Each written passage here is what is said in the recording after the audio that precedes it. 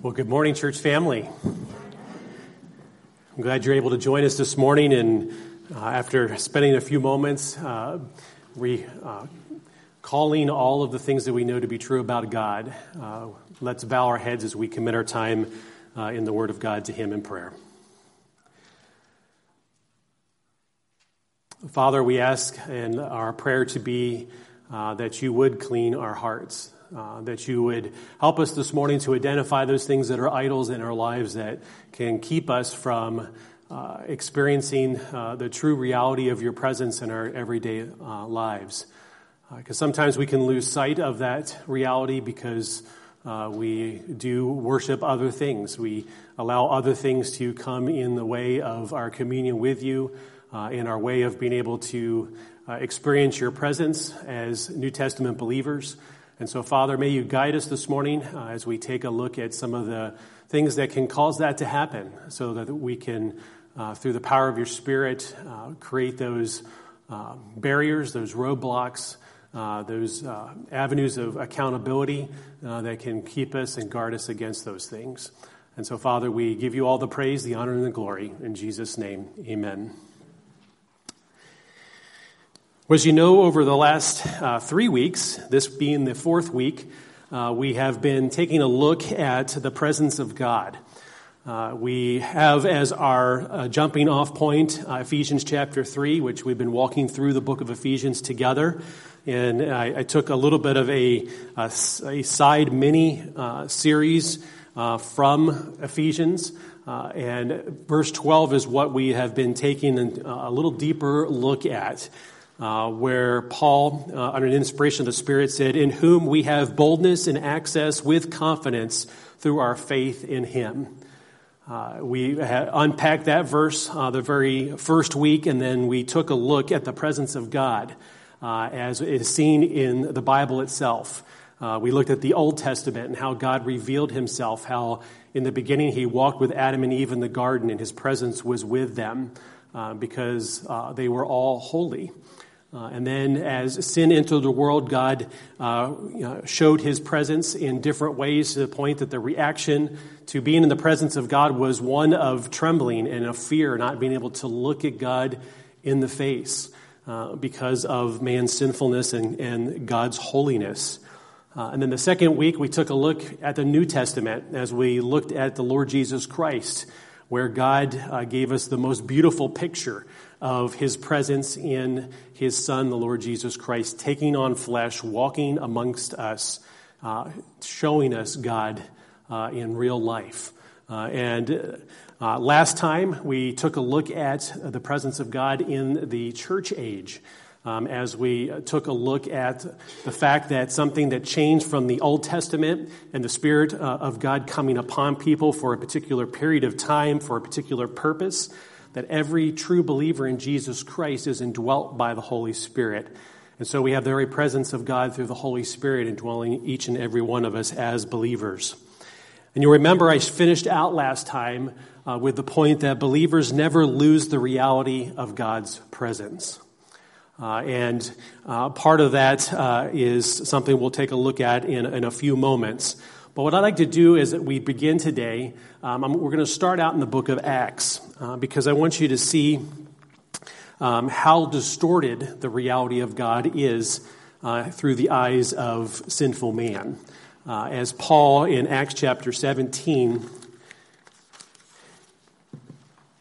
is taking the time to actually use a touch point to share the gospel, to share who Jesus Christ is, to share who the Holy Spirit is, who God the Father is, as he addresses the Areopagus, as he talks about the unknown God. So Acts chapter 17, and we're going to begin reading in verse 22. And as we read this, take note of what Paul is addressing and how people perceive who God is from the stand of being religious. So it says there, "So Paul, standing in the midst of the Areopagus, said, 'Men of Athens, I perceive that in every way you are very religious. For as I passed along and observed the objects of your worship, I found also an altar with this inscription, to the unknown God. What therefore you worship as unknown, this I proclaim to you. The God who made the world and everything in it, being Lord of heaven and earth, does not live in temples made by man, nor is he served by human hands, as though he needed anything, since he himself gives to all mankind life and breath and everything. And he made from one man every nation of mankind to live on all the face of the earth, having determined allotted periods and boundaries of their dwelling place. Verse 27, that they should seek God in the hope that they might feel their way toward him and find him. Yet he is actually not far from each one of us. For in him we move and have our being, as some of your poets have said, for we are indeed his offspring. Verse 29, being then God's offspring, we ought not to think that the divine being is like gold or silver or stone, an image formed by the art and imagination of man. The times of ignorance God overlooked, but now he commands all people everywhere to repent, because he has fixed a day on which he will judge the world in righteousness by a man whom he has appointed, and of this he has given assurance to all by raising him from the dead. We'll stop there. Now, the reason I share this with you, and as we use this as a platform to springboard off into what we're going to talk about today, is people that do not know God. And as we see here, as Paul is using, something within the culture, something that the people of Athens wanted to make sure that all the gods that they worship, that they didn't leave one God out, because they had many gods that they worshiped. And pretty much made a god out of everything. And those things that he mentioned being gold, silver, stone, images formed by art or the imagination of man. And we've talked about the fact that God has revealed in his word to us who he is. That we don't have to imagine what he is like because he has actually revealed himself in the scriptures.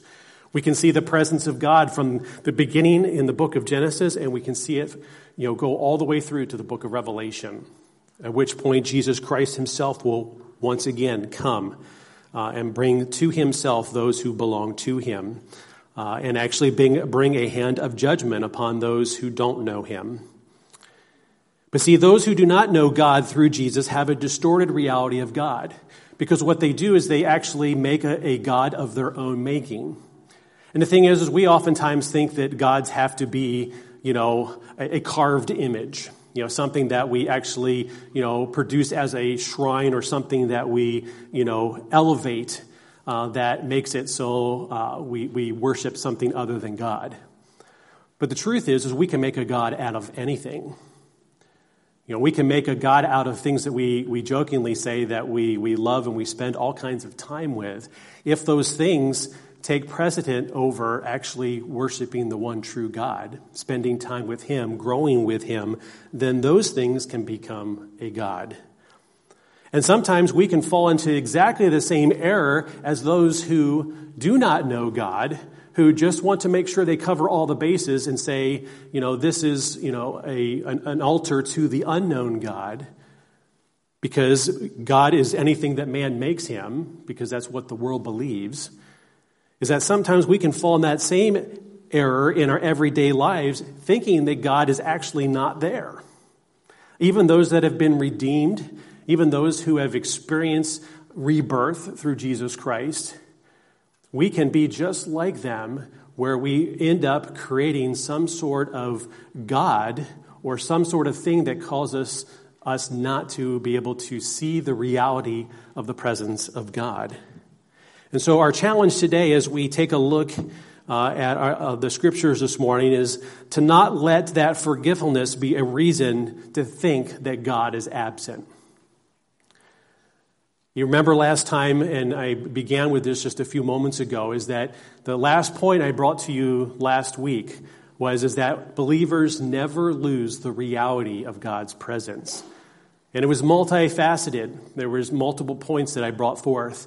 And they're in summary right there, that we belong to him, that we are called by name, that we have eternal life and therefore will never perish. And we have the Holy Spirit as a guarantee. And so, as believers, we never lose the reality or the sense of reality of who God is. But there is something that can happen. Because we cannot undo what God has done. We cannot change who God is. God is the same yesterday, today, and forever. He need not change. He is perfect in all of his ways. But sometimes we cannot see God for who he truly is because things come into play, things that we elevate and make an idol of. You know, even sometimes the most simplest things we don't realize can become an idol. It doesn't have to be something made of gold, silver, or stone, something that we have formed of art, or even in our imagination. It could be something very simple, close to home. And so today what we're going to do is realize that believers can lose the awareness of God's presence. Now, losing the awareness of God's presence doesn't change who God is. All it does is it changes our communion with the God who is ever present, which as we will go back to week 1, we talked about the omnipresence of God, that God is everywhere present, that there is no place that we can go and hide from his presence. But that's different than his manifest presence, which he showed in the Old Testament, which we see lived out in Jesus Christ as he walked the earth. We see lived out in the church age as the Holy Spirit indwells every true believer in Jesus Christ. But there are things that can cause us to lose the awareness of God's presence, to forget, as it were, that he's not there, or to think that he is, like the unknown God, because we allow other things to come into play that cause our seeing his presence, experiencing his presence in our walk and abiding with him each and every day through the power of the Spirit that indwells us, because we allow sin to come into play. And the sin of forgetfulness, the sin of allowing something else to take the place of God. So before we take a look at some of the behaviors that can cause us to lose this awareness, there's a couple of scriptures I'd like to share with you. The first coming out of Proverbs chapter 15, verse 29. It says, "The Lord is far from the wicked, but he hears the prayer of the righteous." The wicked being those who do not honor God, who are sinful in the presence of God. And there are times even when believers, even genuine believers, can act wickedly. I know you're already excusing yourself from that and say, "Pastor Bill, I'm not a wicked person." Well, anytime that we elevate sin or our desires or whatever we perceive as something of greater importance than God in our lives, then guess what? That's what the scripture calls wickedness. And we can act in that way before God. It says, "The Lord is far from the wicked, but he hears the prayer of the righteous." Deuteronomy 31:18 says, "And I will surely hide my face in that day because of all the evil they have done, because they have turned to other gods." And Micah chapter 3 verse 4 says, "Then they will cry to the Lord, but he will not answer them. He will hide his face from them at that time because they have made their deeds evil."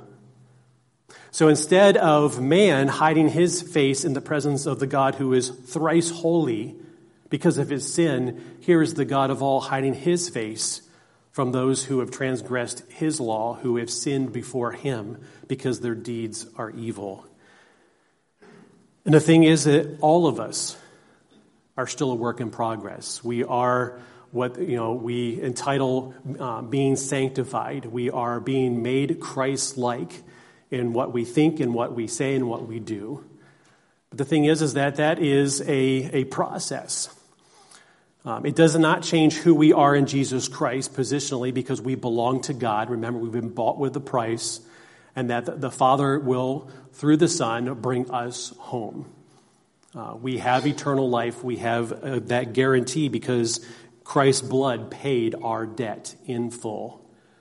But the thing is that there are things that can come into our lives that can cause us to act as if God is not there.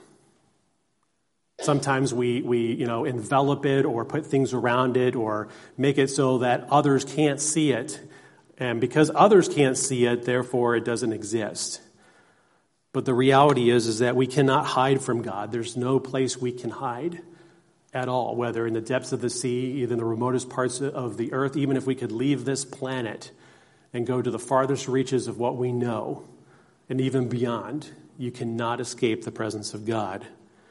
But as believers, we can lose an awareness of God's presence.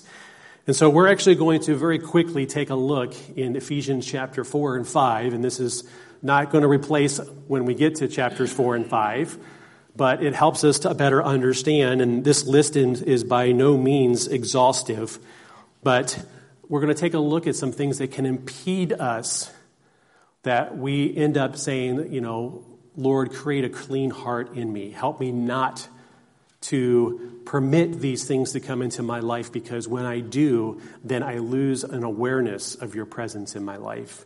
It's almost as if you don't exist, that you're not there. So the thing is, all sin does is deceive. It doesn't change who God is. It doesn't change who we are in Jesus Christ. It does not change the cost of our sin upon Jesus Christ on that cross. So the first one is pretty simple: lying.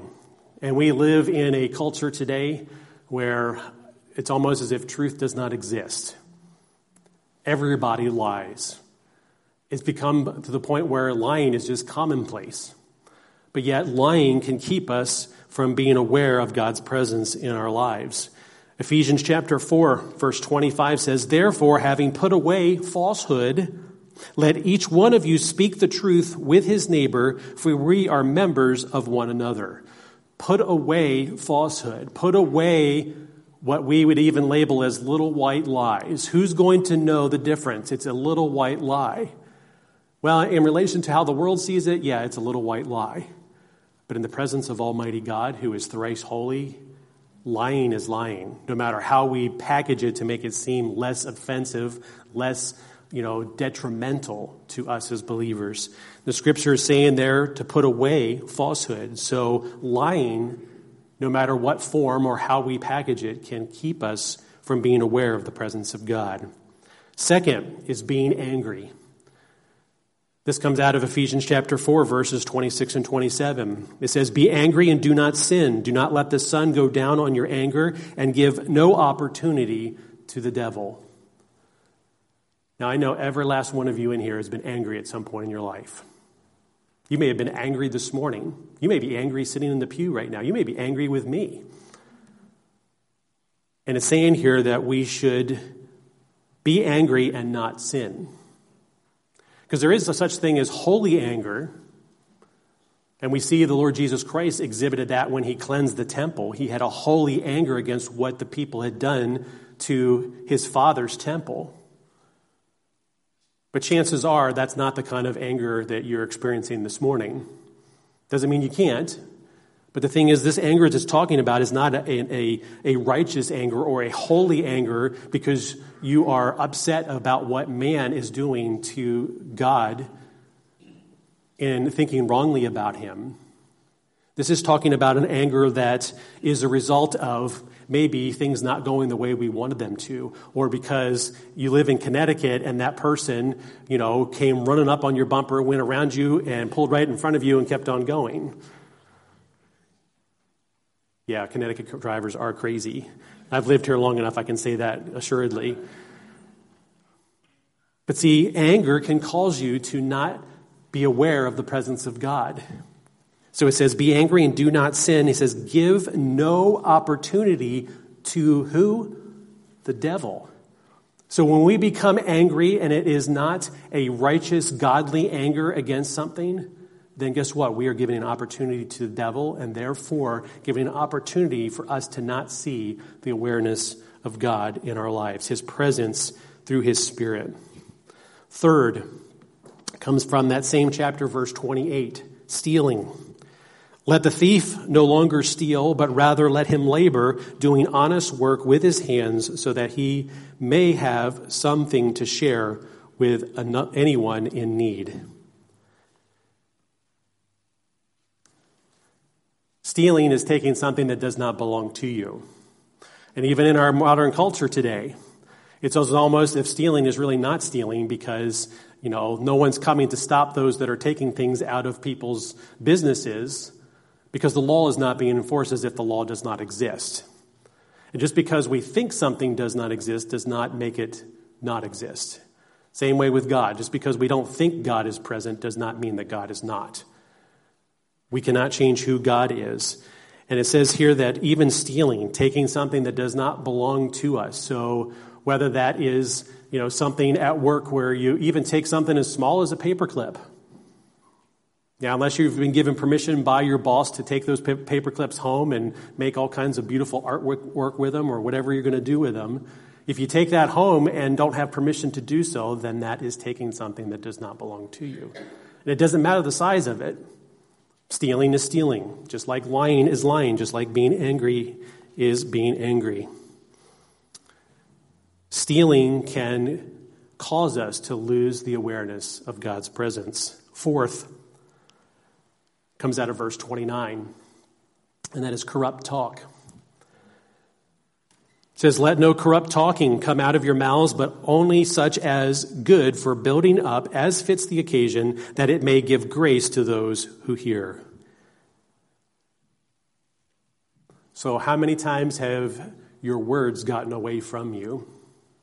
How many times have you allowed yourself or given yourself permission to reiterate something that you heard, knowing full well that it is not something that is building up someone else, it's tearing them down?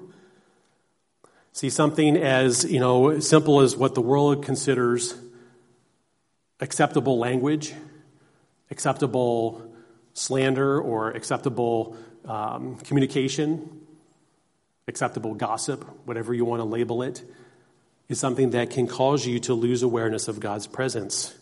That's why it says, let no corrupting talk come out of your mouths.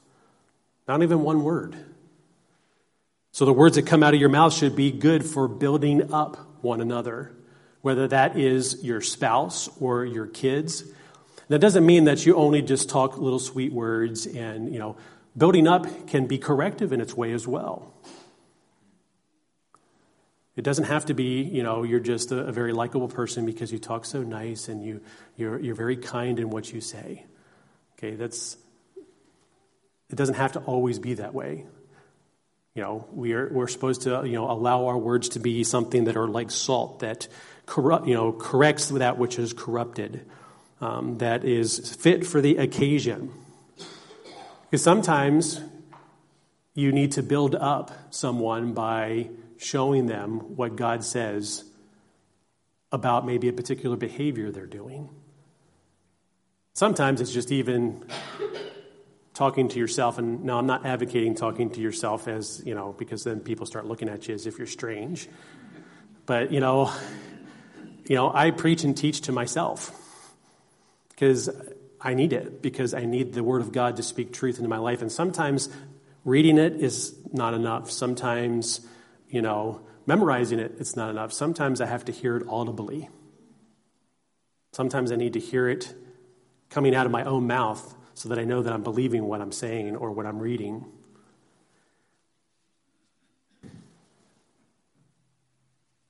Only that which is good for building up and fits the occasions to give grace to those who hear. And then the next verse is verse 30, which sandwiched, right here in this list that we're going to continue on going. It says, "And do not grieve the Holy Spirit of God, by whom you were sealed for the day of redemption." It's almost as if it's out of place. But it's not out of place because it's right there for you to see that right in the middle of lying, being angry, stealing, corrupt talk, and three more that we're going to take a look at, two of which the next two verses, it says, "Do not grieve the Holy Spirit." Because lying, being angry, stealing, and corrupt talk grieve the Holy Spirit of God. Just as Adam and Eve's sin in the garden grieved the Father as he walked with them and talked with them in the garden. So much so that, remember, he had to cast them out of the garden. He had to guard it with angels so they wouldn't come back to the tree of life. See, when we grieve the Holy Spirit, then we are not aware of the presence of God. We forget that the Holy Spirit indwells us 24/7. There's no place you can go and hide from the Holy Spirit. He is always with you. He is your comforter, your helper, your encourager, the convictor. He is the one that is right there when you confess that lie, that anger, those things you stole, those words that came out of your mouth that did not build up. To reestablish that sweet communion that you can have with the Father, with the Son, and with the Holy Spirit. Verse 31, chapter 4 says, "Let all bitterness and wrath and anger and clamor and slander be put away from you along with all malice." Now that pretty much just about wraps it up. I'm not sure there's another word that Paul could have used to speak to being bitter or showing our actions in such a way that either we're speaking ill of somebody or we're causing disruption or we're maliciously acting towards someone or maliciously doing something towards someone. So whether we're thinking it, saying it, or doing it, Paul is saying being bitter in this way, being active in this way will cause you to lose the awareness of the presence of God. In verse 32, being unforgiving. It says, being kind to one another, tenderhearted, forgiving one another as God in Christ forgave you. And this is probably one of the harder ones to do. Because the thing will be is, Pastor Bill, you don't know what this person did to me. You cannot begin to understand what I'm going through. And the thing is I don't need to understand it because God does. And just because I don't understand it and only God does, doesn't mean that it's something that you should hold on to or do something contrary. Because when we are unwilling to forgive, to be kind towards one another, tenderhearted, forgiving one another, as God in Christ forgave us, those who are unforgivable, those who do not deserve God's grace and mercy because of our sin before a holy God. But see, it didn't change who God was. He had a plan before the foundation of the world, that through his Son, the Lord Jesus Christ, through faith in him and him alone, those who had transgressed God's law, those who were spiritually dead in their trespasses and sins, could be made alive in Jesus Christ. So make sure that you are forgiving people as God in Christ has forgiven you, because if you're unwilling to forgive somebody, no matter what they have done to you through speech or action, whether to your face, behind your back, that can be a hindrance and cause you to not be aware of the presence of God in your life. And the last one takes us to chapter 5 of Ephesians, verse 3. And this is something that is very rampant in our society, something that you cannot look at billboards as you drive any longer without being exposed to this particular one. You can't turn on the television without it. You can't look on the internet without things of this nature popping up. And that's sexual immorality. Ephesians chapter 5, verse 3 says, "But sexual immorality and all impurity or covetousness must not even be named among you, as is proper among saints." See, the thing is, what defines our culture a lot today is, the whole idea that, what I want to do sexually needs to be known by everyone, no matter whether it makes them feel comfortable or not. And so, therefore, we have to put forth our sexuality before the entire world so that they can see. Social media is just a platform of permission to tell everybody, what I think, how I feel, what I do sexually, so that everything I am can be there for everyone to see. But don't judge me based off of that, because I am the one who gives me the permission to be that way, act that way.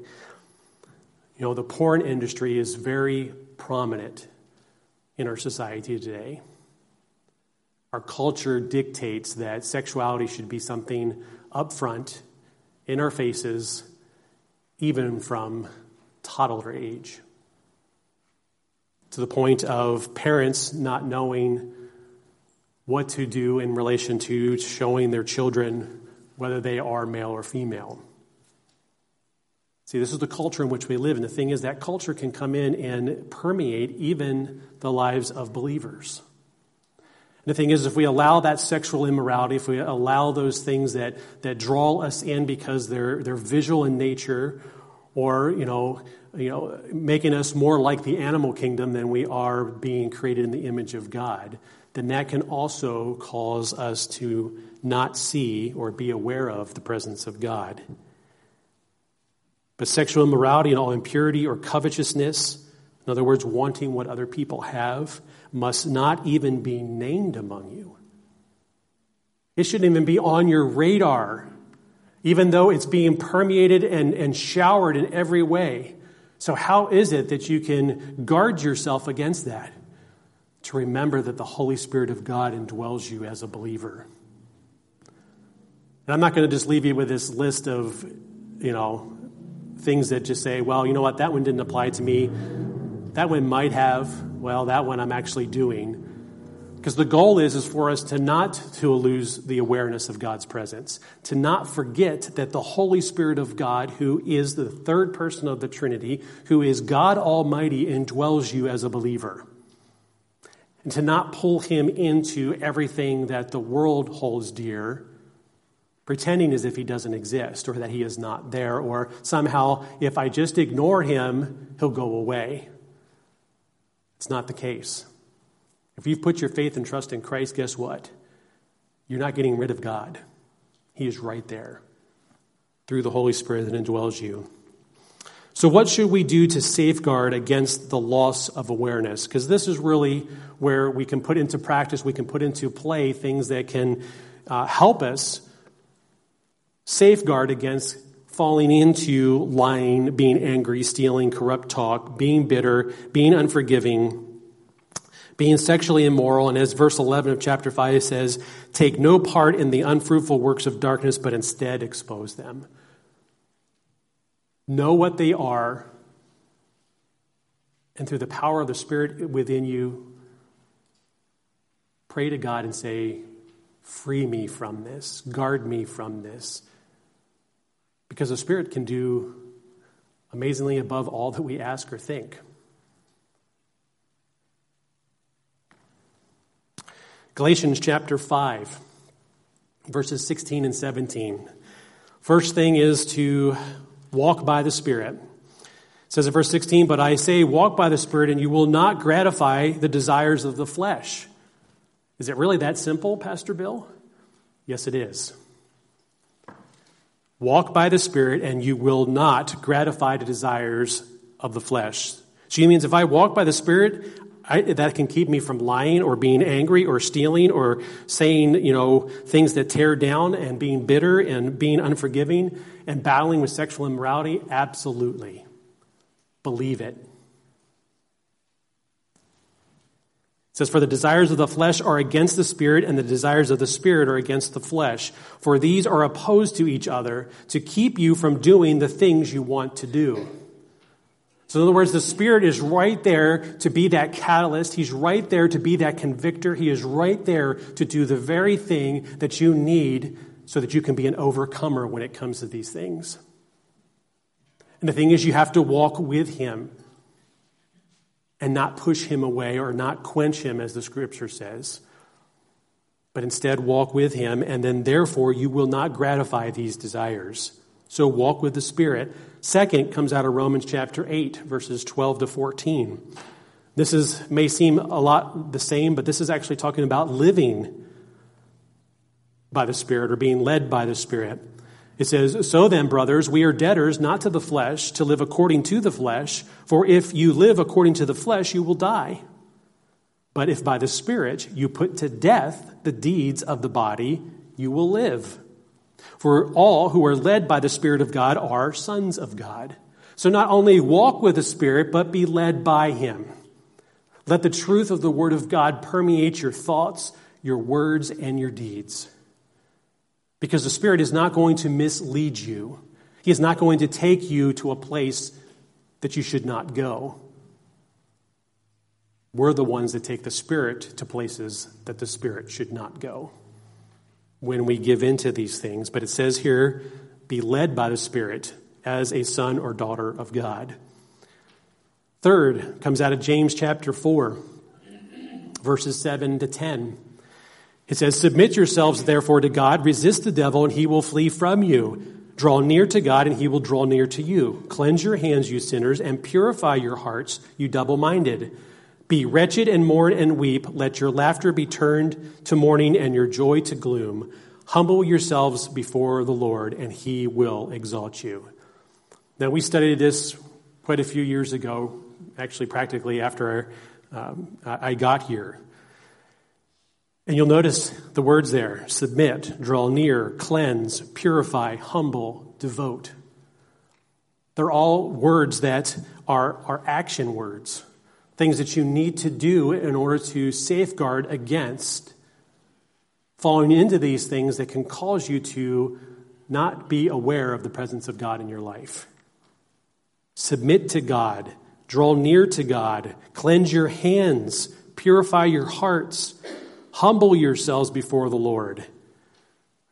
Be careful to devote.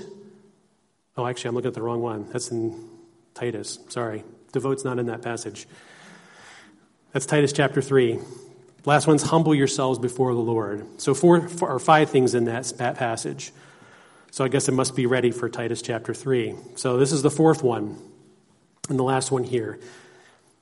It says, the saying is trustworthy, and I want you to insist on these things so that those who have believed in God may be careful to devote themselves to good works. These things are excellent and profitable for people. So the last thing is to devote yourself to good works, to devote yourself to the reading of the Word of God, which is a good work because God's Word will change what you think, what you say, and what you do. Devote yourselves to gathering together with other believers in Jesus Christ, because gathering together is a form of accountability. Devote yourselves to quiet time. Devote yourselves to the things that pertain to God and not to this world. It says be careful to do that. Because the thing is we devote ourselves to something each and every day. And the question is, what are we devoting ourselves to? What is the number one priority on that devotion list? And the thing is, God should not just be one thing on a list. Because when it says be careful to devote, that means everything else on the list involves God as well. He's first and foremost on it, but he's also the one who takes you through each and every one of those things and should. Because remember, the Spirit is with you 24/7. And see, when we're aware of God's presence, 2 things out of the book of Psalms. First, we will know the deliverance of God. Psalm 46:1. God is our refuge and strength, a very present help in trouble. See, when we're aware of the presence of God, then we will know the deliverance of God. We will know that when the time of temptation comes, instead of giving into that temptation, we have a refuge, a strength in God Almighty. And we don't have to go looking for him because why? The Spirit of God indwells you. He is right there. All you have to do is ask. Second, we will experience the fullness of joy. Psalm 16:11. You make known to me the path of life. In your presence there is fullness of joy. At your right hand are pleasures forevermore. See, when we're aware of God's presence and we don't allow these things to come into our lives, then what we have is a joy, inexpressible. Because we're doing exactly the thing that God desires and knows is for our good. That's why he left his Spirit to indwell every believer, to safeguard what his Son's blood paid for, so that you would not be a slave to sin any longer, but instead would have victory over sin. So how should this inform our lives? If not, the last 2 were already practical. I'm going to give you a lot more, so at least 3 more in relation to being practical. First comes out of Lamentations chapter 2, verse 19. Pour out your heart like water before the presence of God. It says, arise, cry out in the night at the beginning of the night watches. Pour out your heart like water before the presence of the Lord. Lift your hands to him for the lives of your children who faint for hunger at the head of every street. Pour out your heart like water. You know, you ever turn on a faucet and just for a moment watched as the water poured out of the faucet, or been by a stream and watched the water flow by? You know, it just effortlessly, I can't even say the word, effortlessly. I'll get it out. I'll have to figure another one out. It just keeps going. When it's saying here that we should pour out our heart like water before the presence of the Lord. So in other words, hold nothing back. When we're in the presence of God, we should see ourselves as God sees us, that we should not, step back in fear. We don't have to draw our gaze down because we have been redeemed. We belong to God. We have confidence to be able to come into the presence of God because of Christ, not because of who we are, but because of Jesus Christ, who gives us that introduction, as we learned. Don't hide anything back. Don't hold anything back. Instead, pour out your heart like water before the presence of the Lord and watch him work in ways you never thought possible, giving you victory over anything and everything that can hinder you from experiencing his presence. Second comes out of Psalm 51, which we know well, where David says, create in me a clean heart, O God, and renew a right spirit within me. Cast me not away from your presence, and take not your Holy Spirit from me. Restore to me the joy of your salvation and uphold me with a willing spirit. See, this should be our prayer throughout the entire day because we are bombarded on all sides to not have a clean heart, to not have a clean thought. And see, the thing is, we need the Holy Spirit indwelling us. And praise the Lord that he does. To keep drawing us back, to keep guarding our eyes against the things that we should not look at, to guard our mouths so that we don't say what we should not say. David's pouring out his heart, and it took a good friend in the prophet Nathan to show him his sin. Even though he took part in it, he couldn't even see it with his own eyes until Nathan confronted him and said, you are that man. Renew a right spirit within me. And finally, Psalm 95. Rightly come into the presence of God. Psalm 95, verses 1-3 says, O come, let us sing to the Lord. Let us make a joyful noise to the rock of our salvation. Let us come into his presence with thanksgiving. Let us make a joyful noise to him with songs of praise. For the Lord is a great God and a great King above all gods. See, he's not just an unknown God, one God among many for the men of Athens. He is the only God there is. He is Almighty God. And it says here, let us come into his presence with thanksgiving, for the Lord is a great God. Do you believe that this morning? Do you believe that God is great? Do you believe that the Spirit can free you from those things that cause you to not be aware of God's presence in your life? He can, and he does, each and every day, and sometimes in ways you don't even realize. He is a great King above all gods because he is the one true God. And it talks about coming into his presence with thanksgiving and singing songs of praises to him. Part of what we do as a part of our service, and I'm thankful for this, is that, our worship team does not come up here to perform before you.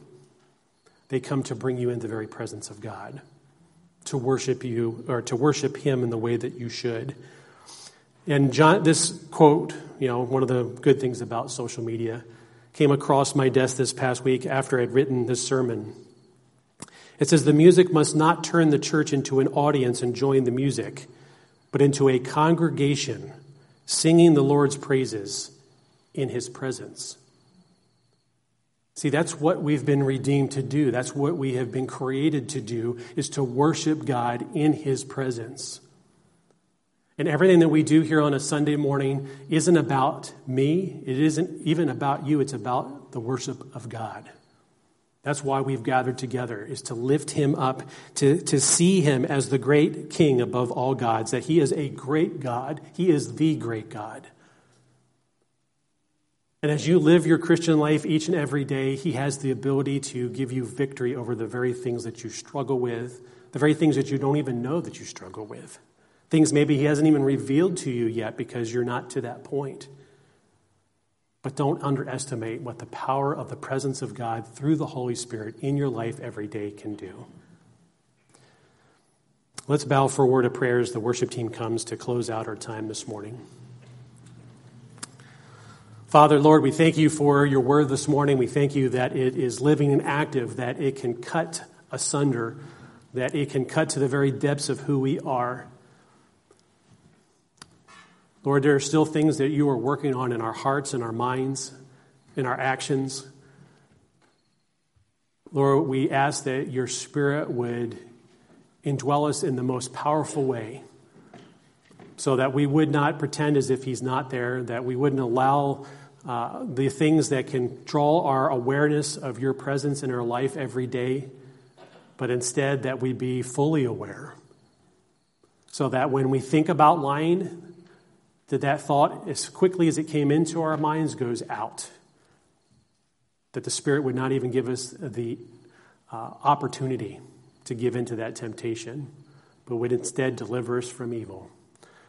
And so, Father, we thank you for these truths this morning. We ask that you would continue to show your great power as we close in song and we give thanks to you, who are the one and only great God of all, King above all kings, Lord above all lords. In Jesus' name, amen.